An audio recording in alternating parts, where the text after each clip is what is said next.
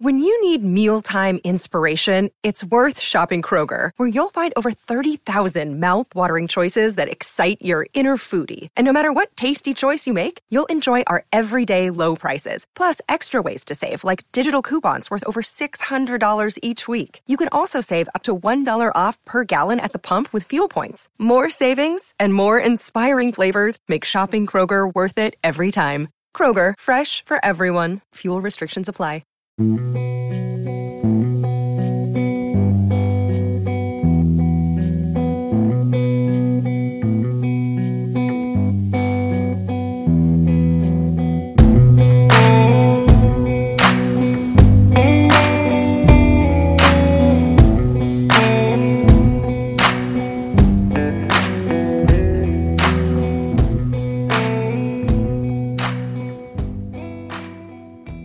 Hi, everyone. This is your host, John Hagedorn. I've created a place you can go to anytime you need to take a break from everyday life and work. A place you can always count on for a great story. And it's called 1001 Stories from Roy's Diner. Or simply, Roy's Diner. It's just up ahead on the right. On the menu tonight at Roy's Diner, the very best of 50s vintage suspense, thriller, and sci-fi radio. We're inviting you to stop in for a story or two. The caffeine here is included in the story. And now, 2 stories for your entertainment. All we ask is that you share them with others and send us a review when you can. Tired of the everyday routine? Ever dream of a life of romantic adventure? Want to get away from it all? We offer you Escape. Escape, designed to free you from the 4 walls of today for a half hour of high adventure. Escape, brought to you by your Richfield gasoline dealer and the Richfield Oil Corporation of New York. Marketers of Richfield gasolines with Xylene, Rich Lube all-weather motor oil, and other famous petroleum products. Look for the Richfield Eagle on the cream and blue pumps.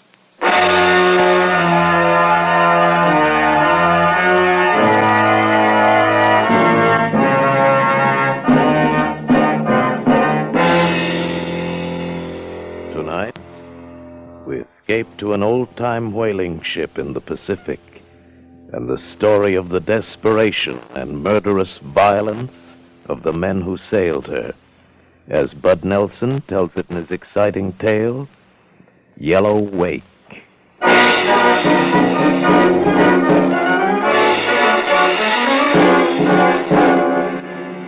Panama, great chests of gold, the end of Sanford's rainbow.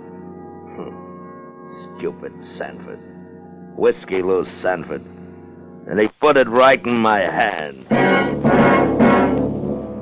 Aye, his boast of an ancient book and a chart of buried treasure reeked of whiskey, till he flashed that poke of pieces of 8 in the San Francisco saloon, and I took care of the rest.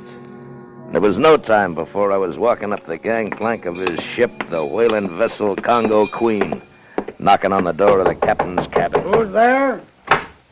Captain Thixton? Aye. What is this? Fine watch I have that lets strangers board without challenge. Maybe your anchor watch is a little loose, Captain, but I'll tighten it. My name's Love. Jonas Love. Love, is it? What's your business aboard? I'm your new first mate. Where's Sanford? He won't be coming back. Sanford jumped ship? I don't believe it. Jumping for dead, Captain. Shot, sir. Shot in a brawl. Aye, whiskey, no doubt. I'd warned him. It had to happen someday. You were a friend? For a time. Whiskey makes all men friends. Or enemies. I shot him. You shot him? You shoot my mate and you got the sand to come here telling me about it? I shot him in the smoke of his own gun, Captain. In San Francisco, that's a fair contest. I want his job. You want his job, eh? You kill a man and ask for his job. What sort do you take me for that I'd take you on in the light of what you tell me? For an intelligent man, Captain. One who won't pass up a chance to take on a better man than Sanford. He won't find another qualified mate on the California coast. You got a good deal of talk, Mr. Love, but talk don't run a whaler. A ship's a ship, sir, whether she runs whale oil or slaves. Well, now you want to change the diggings. Where's your papers? Papers don't run a vessel any more than talk. Here, you'll find I speak the truth. Well, maybe we can come to terms. Where's your gear? Sanford won't need his. What? Mr. Love, you've gotten on common gall. You kill a man, ask for his job, and now you take his very worldly possessions. I scarce think you'd stop at his wife. Did he have one? Well, it's a fair thing he didn't. You're a heartless man, Mr. Love, and I don't admire you for it. But it takes a heartless man to run this crew. I dare say there's worse ones on board. Get your men in hand, Mr. Love. We sail in half the hour. South's the course.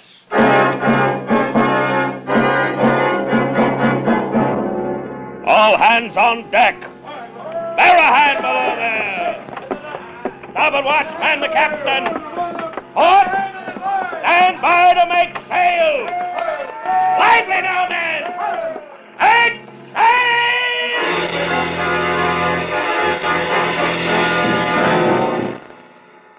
The Congo Queen was 300 tons between her jibs and her spanker and fleece in the teeth of the wind. A three-masted ship with canvas 5 high and the smell of her trade and her wood. I beat her to windward, cleared the bay, turned her south, and took a fresh wind over her stern, trimmed and sailing free for the end of Sanford's rainbow. Sanford. His berth was mine, the key to his sea chest hung from my neck. Secure inside his iron-bound chest was the proof of his drunken boast. Notes, more coins green with age, a leather-bound book, and a parchment chart of Spanish legend. All I lacked was the name of the men who were in it with him, but I knew they'd show themselves soon enough. They'd be the ones who hated me most.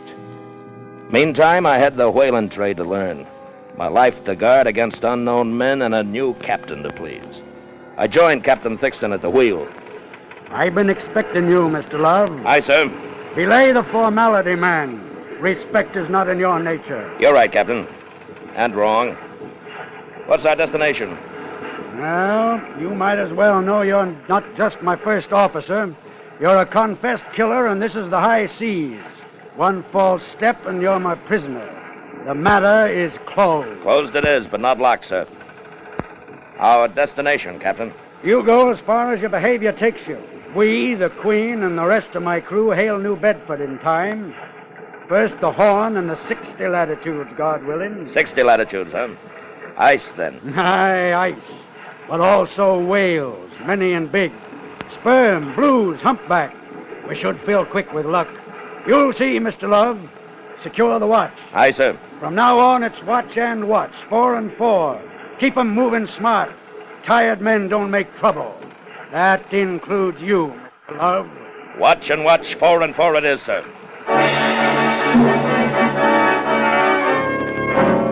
She was a tight ship under Thixton. Still, I added my bit to the squeeze. I drove the crew hard, made 'em hate my guts, and spit at my back.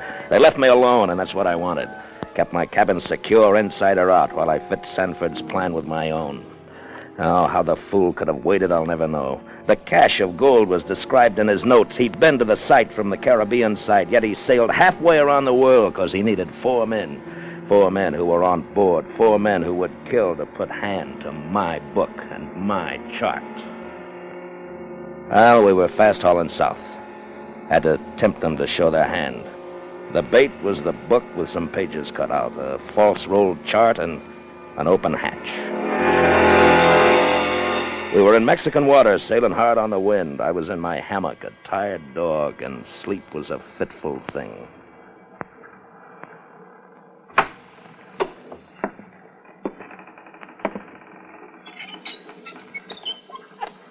Hold there. Hold in your tracks, you thieving ape. I groped like a fool for my pistol, and my man got away in the night. He'd come to open Sanford's chest.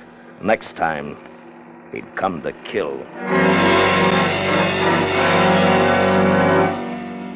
Another week passed while I studied the crew. 4 men and 30, all keeping their thoughts in their beards. Some were mean, some were meek, some mutinous, some too willing in their work. Under 4 of those beards were Sanford's men. Another 2 days, and Lady Luck sent me to my quarters in the middle of the day. I needed to fill my pipe. Johnson, what brings you to my quarters? Mr. Love, sir, I was just putting things in order. I see. Now, come on. Get up on your feet and talk. Come on up. Now, what are you looking for, Johnson? Well, like I say, I What are was you just... hiding in your shirt? Oh, it's just a book, sir. Just a book it is, huh? Give it to me. Just a book for certain. And what else? What else in your shirt? A land chart of Panama, is it? You read maps, too, huh, Johnson? I was just... Save the lies, Johnson. You're looking for Sanford's secret. No. You might as well know that it's mine now. I know you were in it with Sanford. In with Sanford, Mr. Love. I don't follow. You will if you hope to make any good from Sanford's plan. Aye, you'll follow me, and the other three will, too. Oh, you're talking in riddles, man. Riddles, is it, huh? Oh, you took the bait good, Johnson. I've been expecting you to come prowling. I set the bait, and you took it. But it's wrong, Johnson. Here. Here's the pages that tell the story, Johnson. Read them. I don't read, sir. Tannehill, he reads, sir. I'll read it to you, but listen well. Peleg, Sanford, 1838. It says right here in his own handwriting. Now listen to this. The name of the book, Sir Francis Drake Revived. Calling upon this dull and effeminate age to follow his noble steps for gold and silver. Pretty thought, isn't it, Johnson? Aye, it's a haunting story, I'm told. Tannehill was to read it to me on wages, sir. Save the lies, Johnson. Just listen to this, where Sanford marked. Now listen. He keepeth 100 slaves at least in the mines, each slave being bound to bring in daily clear gain, all charges deducted, 3 pesos of gold for himself and 2 for his women. It goes on to say, Johnson, that the daily haul, daily, mind you, was 1,600 pounds sterling. Translated, that's roughly $50,000 every day. Well... Now listen. Which he keepeth in certain great chests of 2 feet deep, 3 broad, and 4 long. Just think of it, Johnson. Caskets full of gold. Now, you were in with Sanford, Johnson. What does this mean to us? Oh, to us, I don't understand, sir. Oh, it's just a tale to amuse. That's all I wanted, sir. The hours are long in the forecastle, sir. That's enough of your simpering, Johnson. Now, who are the others? It's your boat crew, isn't it? Tannehill, Bigsby, and Alcott? Why, you call their names with your dying breath. Be sensible now, man. I'm willing to put in with you. You need a leader, and I need men. And I hold the map in the book. When you're ready to talk sense, fetch your men here. Now, shove off. Aye, Mr. Love, I'll shove off. And Johnson, I'll kill the man on sight I catch near my quarters. Is that clear? Aye, Mr. Love. We know killing ourselves. You may not see the light of another day.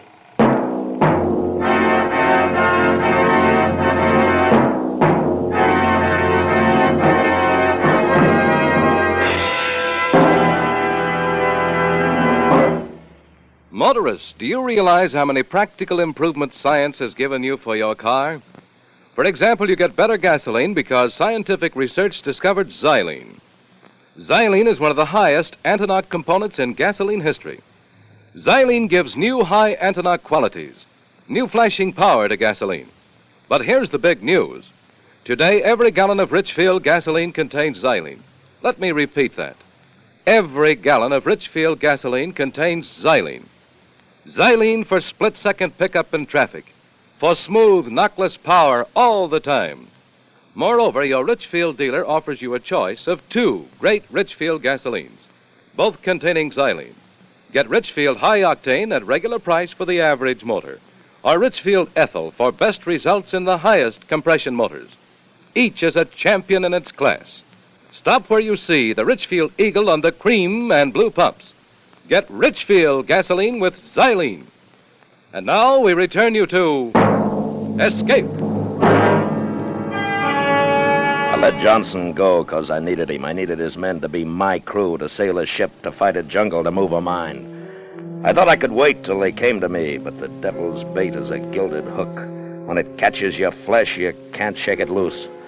So I read and reread and traced and retraced in my mind, and it grew and it grew and it grew, and it said, gold. Well, we were south of Mexico, and time was growing short. I went to Johnson on deck and took a desperate move. Johnson? Aye, sir. This is your last chance. Show up tonight with your men, or I pick my own and leave you out. Now, don't be a fool. You'll kill it for all of us. All but me, Johnson. Well, I'll take you in if it's all right with my crew. my men. Your crew, huh? Your boat crew. Just as I thought. Do I use yours or get my own? We'll talk it out. I'm losing my patience, Johnson. Bring your men to my cabin at 8 bells or I get my own. If the men agree, we'll be there at 8 bells. It was a long chance, but it worked. And at 8 bells, they came to my cabin. Johnson, Tannehill, Bigsby, and Alcott. Here we are, Mr. Love. Come in. Keep quiet. All right, belay the talk. Now gather around the charts. Now, there's one point I want clear. I'm giving orders, and they're not going to be mislaid. I understand, nobody else. Any man who doesn't like it can talk up now. Mr. Love, we're taking you in. You're wrong, Johnson. As Sanford's, legal heir, I've got 9 points of the law right here on this table, this map, and this book, and the know-how. He's right. Stow the gripes, Johnson. We need a man with learning. How about it, men? All right, that's settled. Understand, Johnson? All right, close in on this chart. I'll show you where Sanford was wrong. Now here, right here, was our position at the noon sight. We're approximately 12 degrees, 30 minutes north by 82 degrees, 40 minutes west. See where that puts us? Not over 4 degrees off the coast of Panama, you see? Aye, man, but you still got to round the horn. The map's from the other side. Sure, the Spanish chart shows a bearing from the Caribbean side, but look, carry that bearing on across Panama into the Pacific. Now look where we are. Oh, we ain't a day Well, then away. we don't have to round the horn. Sanford never thought of that. No, we don't have to go through with any whaling. Look, between these two mountains is a saddle. That's the mine. The bulk of the treasure is shown on the Spaniards' map right here, at the highest point in this defile. Boy, that ain't a day's march overland. Right. We can forget whaling.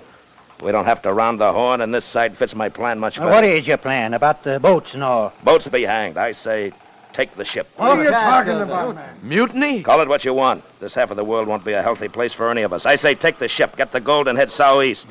There are lands, big lands, new lands, and gold talks in any of them. You got a good opinion of yourself, Love. We're 5 against 25. 26, counting the captain. We can't take ship. You're wrong, Johnson. You forget we're whalesmen. We've seen whales every day lately. The order was given, 5 boats out after whales would take care of 25 men. The captain won't take whale till we're south of the Horn. He'll never give the order. That's the first time you've been right, Johnson. He won't give the order, but I will. 5 boats out, take care of 25 men, and I'll see that it's none of us. 5 boats with salt in their water breakers, and no ship to come home to. Do you follow me? The current will take him to sea. From there on, it's Davy Jones' worry. We get the gold, head south, scuttle the Queen, and as far as everybody knows, all hands are lost. Then it's every man to his own pleasure, with plenty of gold to buy it. I say we got the right man to lead us. My all's in with him. He is a smart one. Before another night falls, men, we'll have us a ship. In a week, we'll have gold for ballast, enough to buy us a kingdom. Now break it up quiet and mind your actions. As far as Thixton's concerned, there's nothing changed. And I'll still flog the man that fouls an order. Now lay down to quarters, sharp and quiet. I'll pass the word when the time comes. All we need is a whale, men. 1 whale and the ship is ours.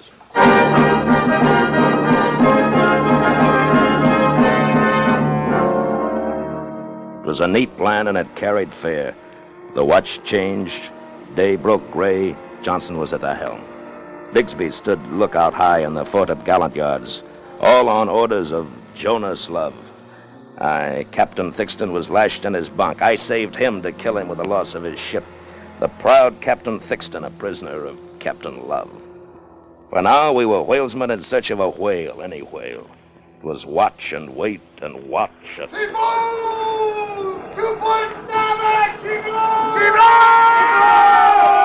to the helm! Aye, sir. Bring her up! Up! And the board! Smartly now! Bear ahead! Clear on the port side! Roar away! Have it clear, roar away.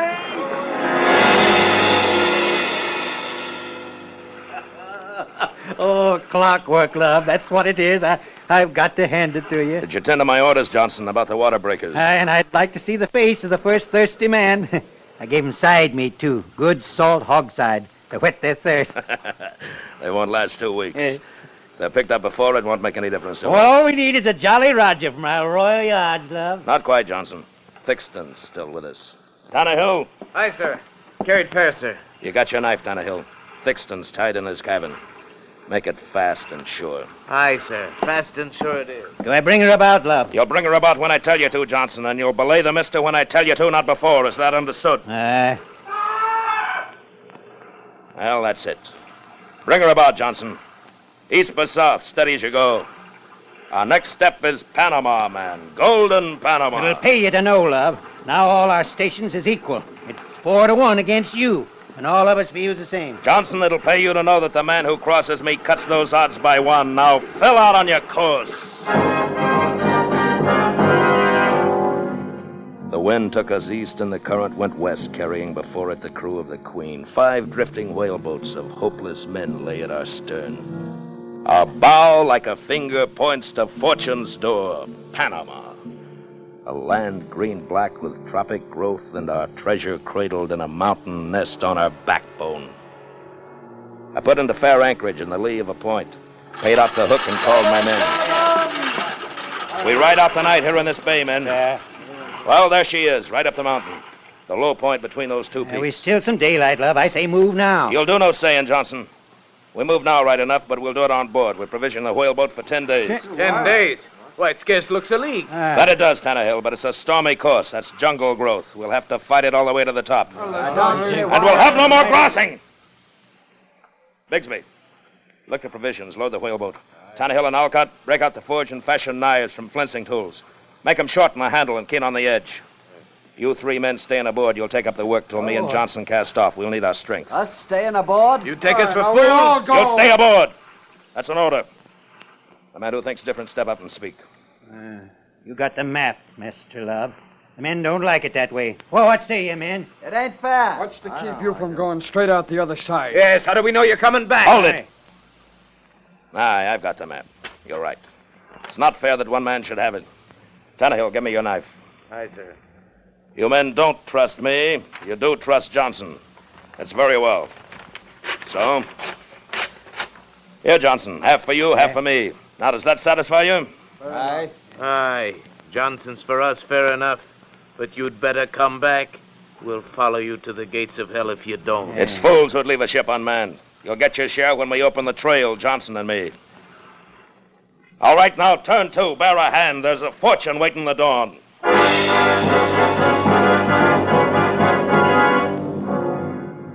The fools.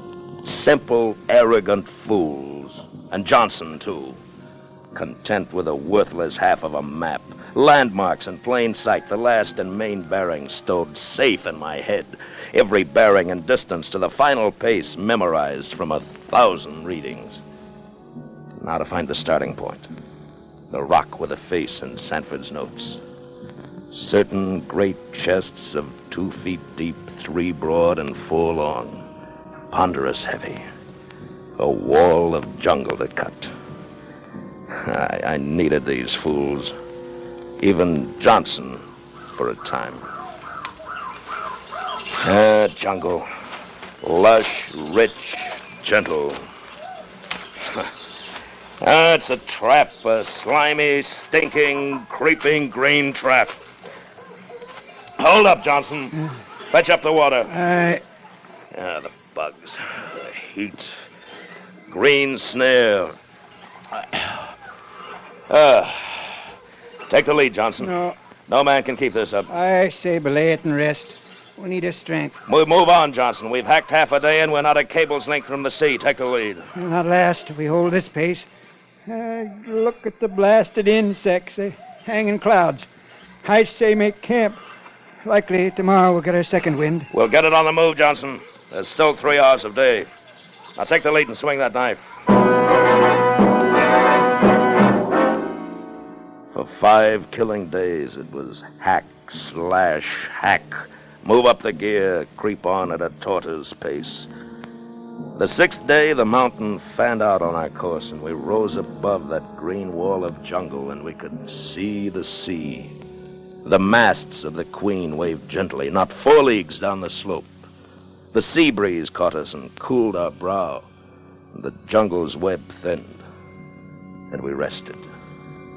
We ate and we smoked. We've passed the worst of it. Another day at the most, Johnson. No more. You look bad, Johnson. Too much for you? There's a powerful gripe in my back. Don't be feeling sorry for yourself. I don't feel schooner-rig myself.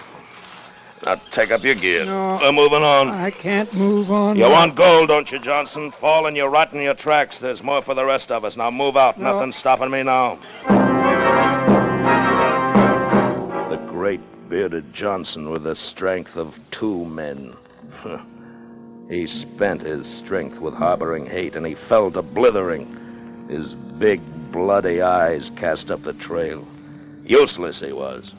Weak and out of his mind. Chop the lines. She's sounding. She's sounding. What is it, Johnson? You're drooling black. She'll get 1,000 barrels if it drops, sir. Sperm whale. I've seen it with my own 2 eyes. Johnson, do you know me, man? Aye, Captain Thixton. You're through, Johnson. I'm moving on. The rock's in sight. I've no time for you now. That's due south 50 paces to such a point as... But... There! It's the cave! Johnson's the cave! Sanford's cave, Johnson! My cave! I found it! It's here. Great chests of gold. Johnson! Johnson, we found it! Chests of it, Johnson! Johnson, look, Johnson. I brought back a handful. Gold. Johnson, look, Lord of mercy. Dead he is. Dead of the fever. And yellow as gold. His face, his hands, all yellow like gold. Oh, my hands. No, it's not the blight like Johnson. It's just gold dust. It'll wash off. It's not the blight.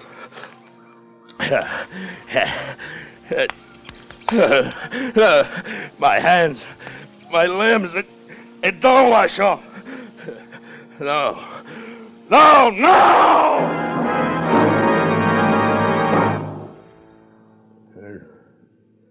It's the devil's bait on a gilded hook.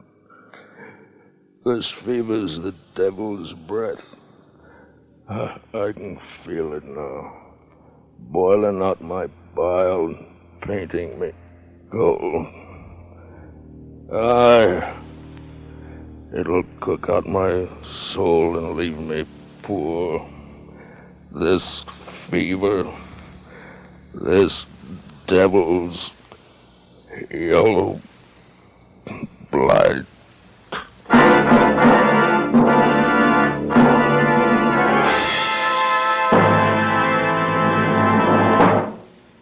The good old summertime may be fun for you, but it's no picnic for your car. Hot summer weather and gritty dust can take your car off the road right into the repair shop. That's why it's important to make sure now that your car is safely lubricated. Get protection against wear and breakdown with Richfield All-Point Safety Service.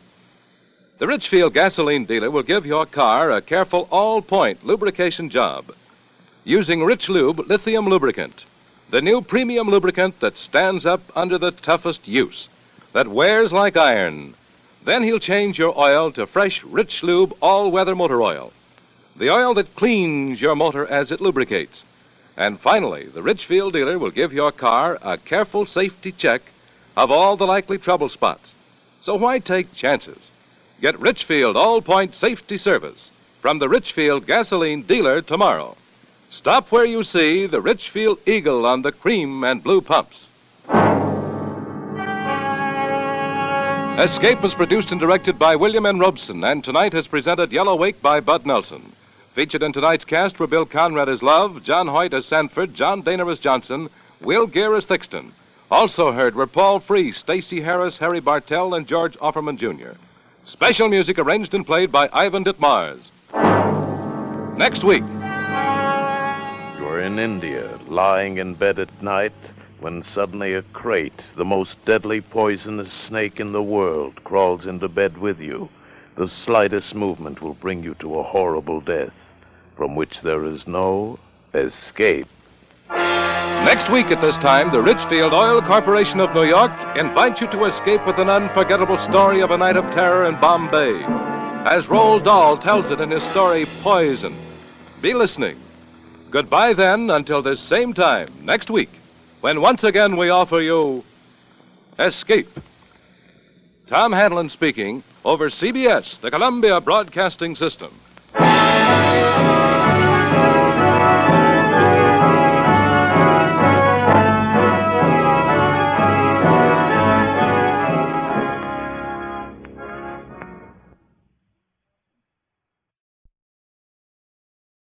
Tired of the everyday routine? Ever dream of a life of romantic adventure? Want to get away from it all? We offer you Escape. Escape, designed to free you from the four walls of today for a half hour of high adventure. Escape, brought to you by your Richfield gasoline dealer and the Richfield Oil Corporation of New York. Marketers of Richfield gasolines with Xylene, Rich Lube, all-weather motor oil, and other famous petroleum products. Look for the Richfield Eagle on the cream and blue pumps.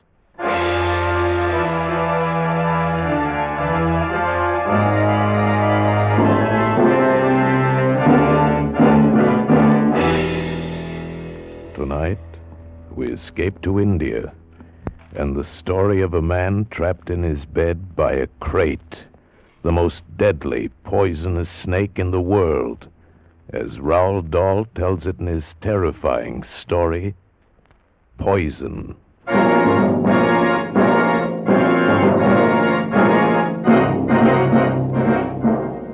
Listen, it's an awful good story, but to get the point, you gotta understand about two things. What kind of a guy Harry Pope was, and what kind of a snake a crate is. First, the crate. You spell it K-R-A-I-T. They're in India, the crates are. Little snakes, sometimes not more than 3 or 4 inches long. You have to look real careful if you're going to see one at all. Really almost like a worm. Except that it's the most poisonous snake in the world. It can bite faster than a bumblebee, and when it does, you go off like a firecracker, swell up like a hot water bottle, and in fly the angels. Crate. Tiny little snake. Now about Harry Pope. Funny guy. He had it in for anybody who wasn't American, who didn't speak his language. He called them foreigners, and he called them that army word, gook. Didn't matter if they were French, Italian, or Japanese. Gook. Foreigner, he'd say. It's kind of buggy on the subject. Funny guy. Well, Harry and me, we got sent out to Bombay on this construction job, and that's where the trouble started. You see, except for the two of us, the crew was made up of local boys, Hindus and Muslims, 40 of them. Harry was like a cat in a room full of dogs, had his back up every minute. After a month or so, it began to wear him out. Got so his appetite wasn't right. He was smoking 3 and 4 packs a day, and he wasn't getting his sleep.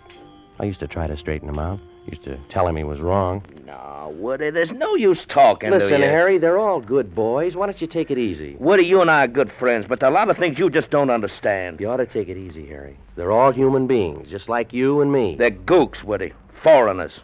Look it. Think about it this way. How'd you like your sister to marry one of them? I haven't got a sister, and anyway, you've asked me that before. Yeah, you see? You won't even make the effort to understand.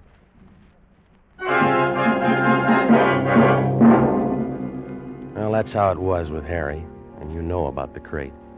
Now about what happened. It was June of last year. It was hot and sticky, even though the sun was down. I was putting on a clean shirt to go out. Oh, man, I'm really beat tonight. What's with you, Woody? What's the clean shirt for? Going out. What do you got, a date? No, I thought I'd stop off at Dr. Ganderbuy's. He promised he'd show me the photos he made down in the leper colony. Ganderby? Yeah. These photos are supposed to be pretty interesting stuff. Well, how about it, Harry? Would you like to come along? Ganderby? He's a Hindu. A gook. Foreigner. I don't want to spend no evening with a gook. Shoot, not old Harry. So I went off to the doctor's, and Harry went to bed with the detective story. I had a very interesting evening. Later, old Harry was plenty sorry that he stayed home. I didn't leave the doctor's until around midnight, and when I drove back through the sleeping city, it was very quiet and dark. I thought about the pictures of the lepers I'd seen. I remember thinking, I hope Harry's awake because I'd like to tell him about those pictures. And when I got home, I was glad to see the light in his room was still burning. Harry, you up? I didn't get an answer. Probably fell asleep reading. Harry, you awake, Harry? Shh. Woody, stop yelling. Harry, boy, what's the matter, kid? Shh. Stop, Woody. Take off your shoes. I couldn't tell what was the matter, but I knew he was serious, whatever it was about, so I did what he wanted.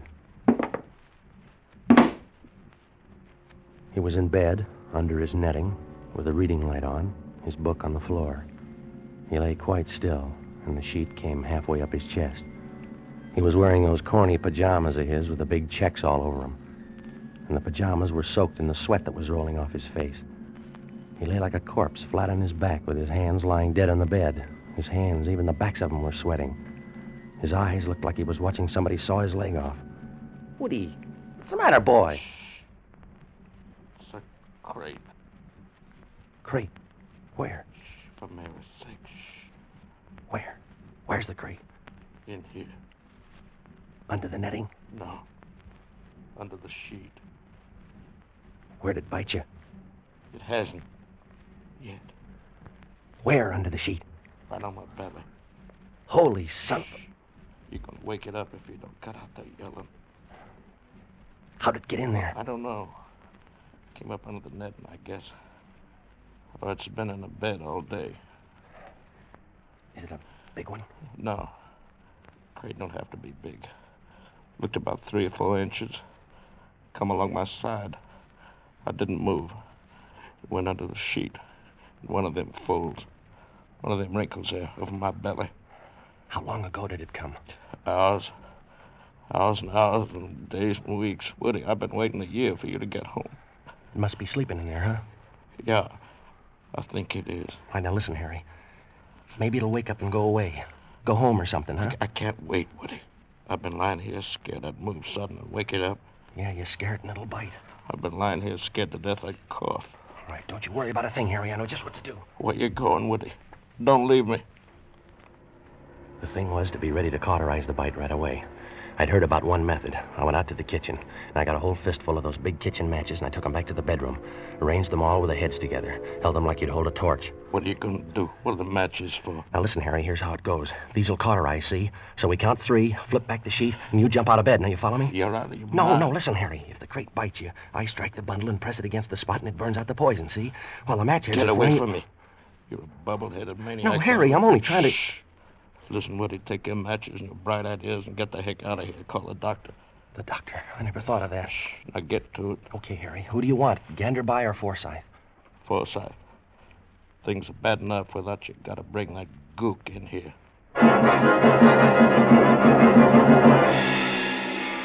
I dug through the telephone book and I found Dr. Matson B. Forsyth's number and I dialed it.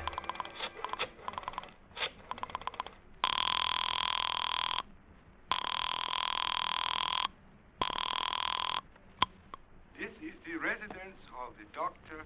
Matumbi Forsyth, please. Yeah, let me speak to the doctor. It's very urgent. Who is calling, please? Arthur Woods. Who? Woods. Arthur Woods. Spell, please. Woods. W. W. O. O. O. You have already said O. I have already written O. Have the kindness to give me the next letter, please. O. It's O after O. Please? Look, my name is Woods. Spell, please. W. O. O. D. W-O-O. Aha! D. S. Woods. Woods. W-O-O-D-S. Mr. Woods. That's right. That's just right. Now, let me speak to the doctor, please. Sorry. Doctor not in. Call tomorrow. Across the room, Harry lay very still, sweating, trying to keep every muscle relaxed. His face was beginning to twitch a little. I was scared. If that twitch should spread... I called the doctor's house again. Please, I do not understand. Look, I said if you don't tell me where the doctor is, I'm going to come over there and pull your arms off, and then I'm going to take you by the neck and... The doctor is at the club, please. What club? The country club. Ring 673. Harry lay very still, fighting the twitches, trying to keep from jumping out of his skin, while I waited for the bartender at the club to locate Dr. Forsyth. After about 5 minutes and nothing, I got this. Are you there? Listen, Doctor, you got to get over here right away. This is Arthur Woods, and my partner. He's got a snake in the bed with him. Doctor? Would you mind repeating that, old boy? I said snake. He's got a snake in the bed with him. Snake? Oh, jolly. I say, who is this? Is this Captain Smythe speaking? Please, Doctor, you got to get over here right away. It's urgent. Smythe, you can't. You don't fool me. Not for an instant, you don't. Oh, please, Doctor. Snake in bed. Listen, is this Dr. Forsyth speaking? I say, of course not. It's Colonel Harcourt. Oh, well, let me speak to the doctor, please. Oh, but you can't, old fellow. Why not? Why, he's jolly well passed out, don't you know? Passed out? Like a mackerel. Snake in the... Listen, Harry, you gotta forget all this prejudice stuff. Ganderby's your only chance. No, he's a gook. He went to Oxford, Harry. He's a gook. It's him or the Undertaker. He's a gook. I'm gonna call him, Harry. All right. Go ahead, call him. But he's a gook. I called him. And when I mentioned crate, he was quiet for a good 10 seconds, and then he said he'd be right over. And he was within 5 minutes. He was wearing felt slippers, and he moved silently into the bedroom.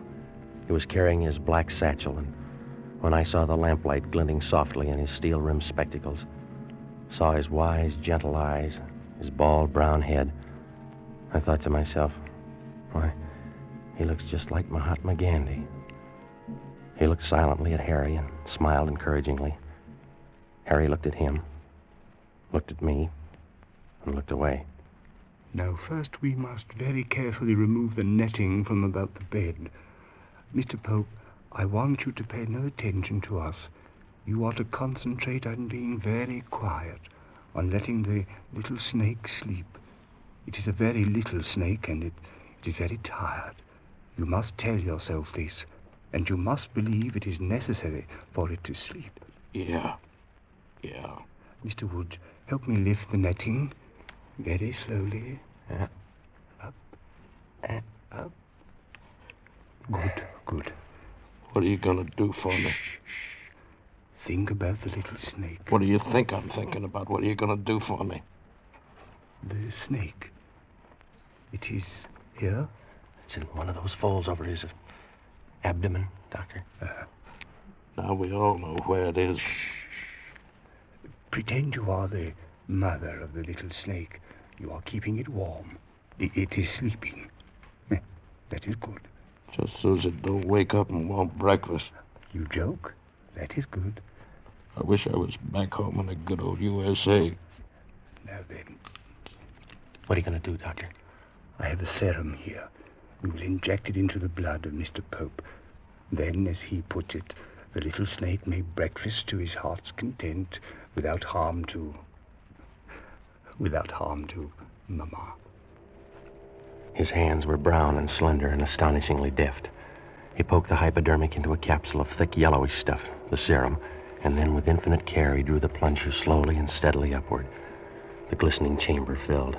He withdrew the needle, laid the hypodermic down, and then with all the gentleness in the world, he began to fold back Harry's sleeve. It was as though he were folding rare old lace. He inched the sleeve carefully, under and up Harry's arm until the vein came into view. I'm going to fasten a tourniquet on your arm now. It will be just above the elbow. Do not move your arm. Do not twitch your muscle. Gently he tightened the rubber tourniquet, and Harry's arm began to flush dark. The vein began to swell, blue and tight. Harry kept his eyes on the ceiling. Now I'm going to insert the needle in the vein. You must not react. By that I mean you must not tense your abdominal muscles. Believe me, Mr. Pope, this will not hurt.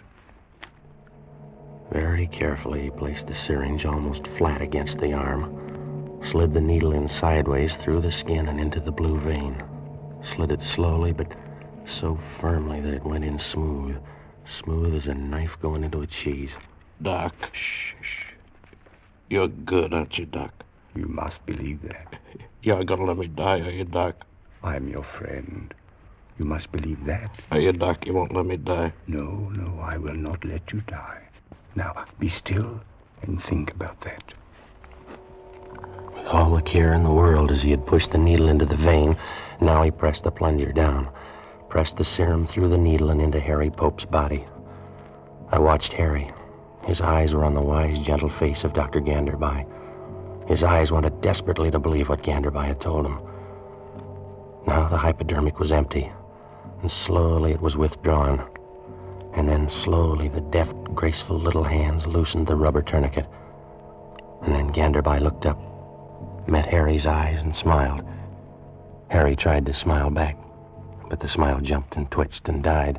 You're taking care of me, huh, Doc? Yes, my son.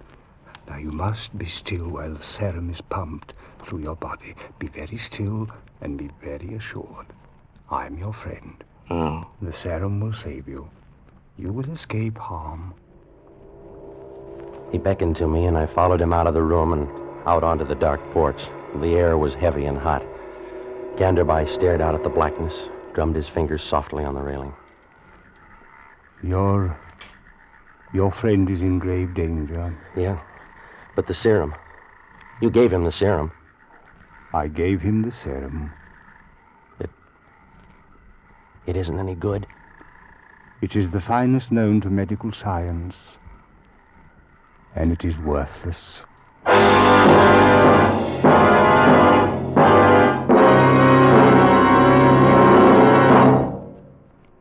To most of us, science is something strange and mysterious. We think of magic medicines and supersonic planes. But here's a scientific achievement that's as real as your car and as near as your Richfield dealer. It's xylene, one of the highest ananoc gasoline components ever discovered by scientific research. And xylene can benefit you today, because every gallon of Richfield gasoline now contains xylene. Xylene to give your car that smooth, knockless power that eats up the miles. Xylene for that swift, eager response you need in traffic. Furthermore, there's a Richfield gasoline to fit your motor. Your Richfield dealer offers 2 great Richfield gasolines, both with xylene. Get Richfield High Octane at regular price for the average motor, or Richfield Ethyl at its best for top results in highest compression motors. Get Richfield gasoline tomorrow. Stop where you see the Richfield Eagle on the cream and blue pumps. And now we return you to Escape. So there it was. Harry Pope, the man who had been an enemy of anyone and everyone who didn't come from his country or speak his language, was now halfway through death's door, and his only hope lay in a Dr. Ganderby of another race, another creed, another country, and another color. Now, for the first time in his life, Harry had made a gesture of friendship toward a person of another race. First time, and it seemed to me the last. No, my friend. The serum is worthless. What can we do then? The snake is bound to wake sooner or later. Harry'll move. He won't be able to help himself, and the snake will strike. We must think. Yeah. Look, I'll shoot it. I can hold the gun low and flat so that even if I hit Harry, it won't be a penetrating wound, and I'll blow the snake, sheet and all, clear the bed, huh? But you don't even know which of the many folds and creases in that sheet is the harbor of the snake. Yeah. You might shoot the air. Yeah. You would most certainly wake the snake then. No, we can't do that. I think I have a solution, Mr. Woods. Yeah? We will anesthetize the snake. Yes. We will use nitrous oxide, or ether, or chloroform. I think the last.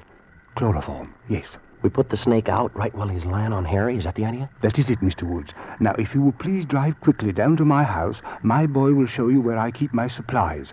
The chloroform is in a bottle with an orange label. Orange label? Yes. Bring it back as quickly as you can. I will stay with Mr. Pope and try to keep him assured. He seems to like you. We all like the doctor when we are sick. I drove it as fast as I could. The houseboy at the doctor's thought I was a madman at first, but then he decided in my favor, showed me where the stuff was. I found the bottle with the orange label, smelled it to make sure, and then took off back to the house. I eased the car up the driveway and tiptoed into the bedroom. You're my friend, Doctor? My pal? Yes, I am your friend, and I am not going to let any harm come to you. Here's Woody. He's my friend, too, Doc. Here's the stuff, Doctor. Woody, I've been on awful dope all my life. You know that, Woody? It's okay, Harry. You're going to be okay from now on. The doc here, my friend here, I didn't like him when he first come into the room. Why? Because he wasn't an American or even an Englishman. What do you know about that, huh? He's my friend. It's okay, Harry. You're going to be okay now, boy. I've been a prize dope. Mr. Woods, you'll have to help me. Right. He pulled a prescription pad out of his case, tore the cardboard backing off, and twisted it into a neat little funnel. He laid this on the edge of the bed. And then he took the piece of hollow rubber tubing which had been used as a tourniquet, and he began to slide it under the sheet. It went in where the sheet ended, across Harry's chest, and he slid it down. He slid it slowly, so slowly that although I was watching it, I didn't see it move. Hours seemed to crawl by. The tube inched invisibly on and down, down and down, past the unseen buttons of his jacket, past the unseen cord to his trousers, and then it stopped. Ganderby had sent it by a route which did not cross any of the creases in the sheet. He was being very careful not to prod the snake with it. He was sweating too now, sweating and biting his lip with his teeth. It's funny, I remember now, one was gold. I remember staring at it while he inched that tube. Now the funnel. I fit it into the end of the tube and we are ready. Mr. Pope, this is going to be very cold. The evaporation of the chloroform will cause a sharp lowering of the temperature. You must be prepared for this. It will take rather a long time, another factor for which you must prepare yourself. The snake is a reptile, and reptiles do not react quickly to the anesthetics which are intended for the use of warm-blooded animals. Bear these things in mind. Are you ready? Sure. Friend. He opened the bottle and began to drip the stuff into the funnel. Slowly, very slowly, drop by drop, the clear liquid entered the tube and traveled the long, dark route to Harry Pope's stomach, where the crate lay sleeping. Drop by drop, a pale, swirling vapor hung over the funnel. Down there on the sheet, where the tube ended, a wet gray patch began to spread, the chloroform spreading and evaporating, spreading and evaporating. The room began to reek of it. And I remembered other places and other times, hospitals, operations, the death of loved ones, smell of chloroform. Harry began to twitch now, his nose. He seemed to be in agony. Woody. Harry, what is it? I think I'm gonna sneeze. Don't do it, boy. Hang on, Harry. You gotta hang on. Don't. Ganderby looked at Harry's face. He reached up, pressed his knuckle against some nerve on Harry's upper lip, and the agonized look vanished. The relentless dripping of the chloroform continued. Harry was getting cold. I could see goose flesh along his arms, across the top of his chest where the jacket was opened. Ganderby looked at this and stopped pouring. That is enough. I think our little friend should be thoroughly unconscious now. Mr. Pope, you must remain very still. We are going to remove the sheet now. Anything you say, Doctor. Mr. Woods, you take the other side. We will have to do this ever so carefully. We each took a side of the hem. I watched Ganderby and did everything that he did. Harry's arms were still flat on the bed, pointing toward his feet. We inched the sheet under and free of these. It was rough, because we had to do it without disturbing the main area of the sheet. When it was free of his arms, we began to raise it slowly, gathering the material in our hands as we progressed ever so slowly down Harry's chest. We reached the end of his jacket. No sign of the snake. My hands were beginning to shake. Ganderby paused while I turned my head away for air. The odor of chloroform was stifling. And then we went on, slowly, thread by thread, raising the sheet and easing it away, down past the cord of his pajamas, and down, and still no sign of the snake. I'd stopped looking for it by now. I was concentrating on keeping my arms from shaking. And then, quite suddenly, we were done. Ganderby dropped the sheet on the floor. Harry lay on his back, not moving, but watching us with wide, terrorized eyes. Ganderby squinted at both sides of Harry, at his legs. Where is it? It is not as you suppose on the outside of your pajama pants. It must be up one of the legs.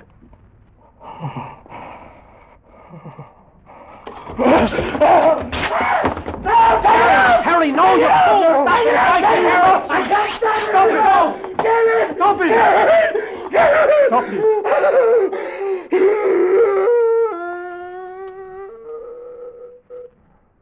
I don't see it. Kick those tatters of cloth, the remains of his pants. Yeah. No, nothing. The bed. Under the bed. Yeah. Move your feet, Harry. Harry, move your feet. No, there's nothing. Mr. Pope, are you quite certain you saw a snake? Sometimes when we are very tired, we find our autosuggestive faculties run a bit out of hand. Are you calling me a liar? Why, no. I merely say that the autosuggestive Are you telling me I'm a liar? Harry. Why, you lousy little quack. Call me a liar. You stinking little Hindu witch doctor with your fancy pants tongue. Harry! Come in here sticking me full, you cheap, no-good medicine. Harry, don't! Pour that freezing cold up all over Harry, me. take it easy. Harry's your friend. My friend? That little hunk of foreign trash, my friend? Why, where I come from, where you guys live, like him for busboys. You make a mistake. You are wrong. Yeah, for busboys, for waiters, for nothing. You're a foreigner. You're a gook. You're a nothing. Why, I ought to beat you to a bloody pulp. You and your chloroform. You and your stuff about friendship and Mama Snake. And I must make out like I like you. I ought to split your head wide open, you gook. You gook, you gook, you gook!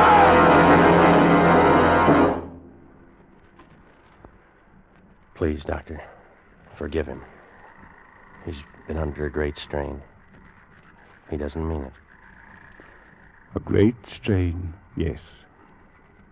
He needs a good holiday. Good night, Mr. Woods.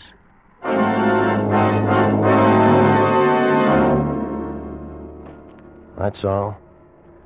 I couldn't tell this if old Harry was still alive. Poor old Harry. He didn't die in India. He died in Chicago, in the Loop. Got run over by a taxi cab. The driver was third-generation Irish, a real 100% white American. Maybe that means something, I don't know. Poor old Harry.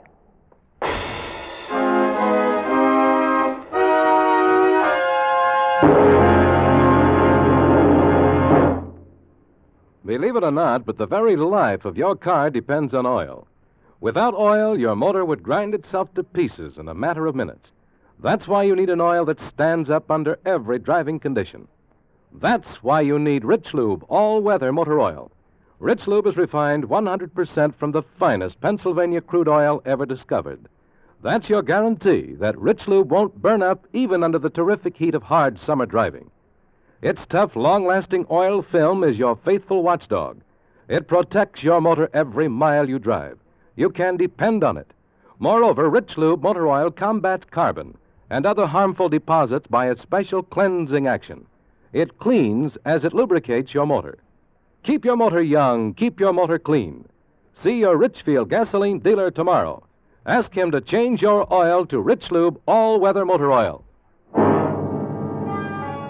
Escape is produced and directed by William N. Robeson, and tonight is presented Poison by Roald Dahl and adapted for radio by James Poe.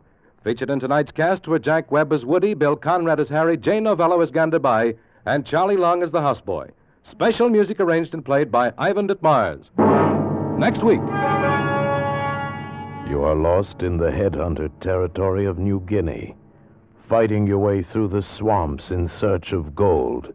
With you is a giant brute of a man and his beautiful wife, who doesn't care which of you is killed or who kills him, and from whose evil treachery there is no escape. Next week at this time, the Richfield Oil Corporation of New York invites you to escape with an exciting story of evil and violence in the deadly swamps of New Guinea, as Jules Archer tells it in Two Came Back. Goodbye, then, until the same time next week when once again we offer you Escape.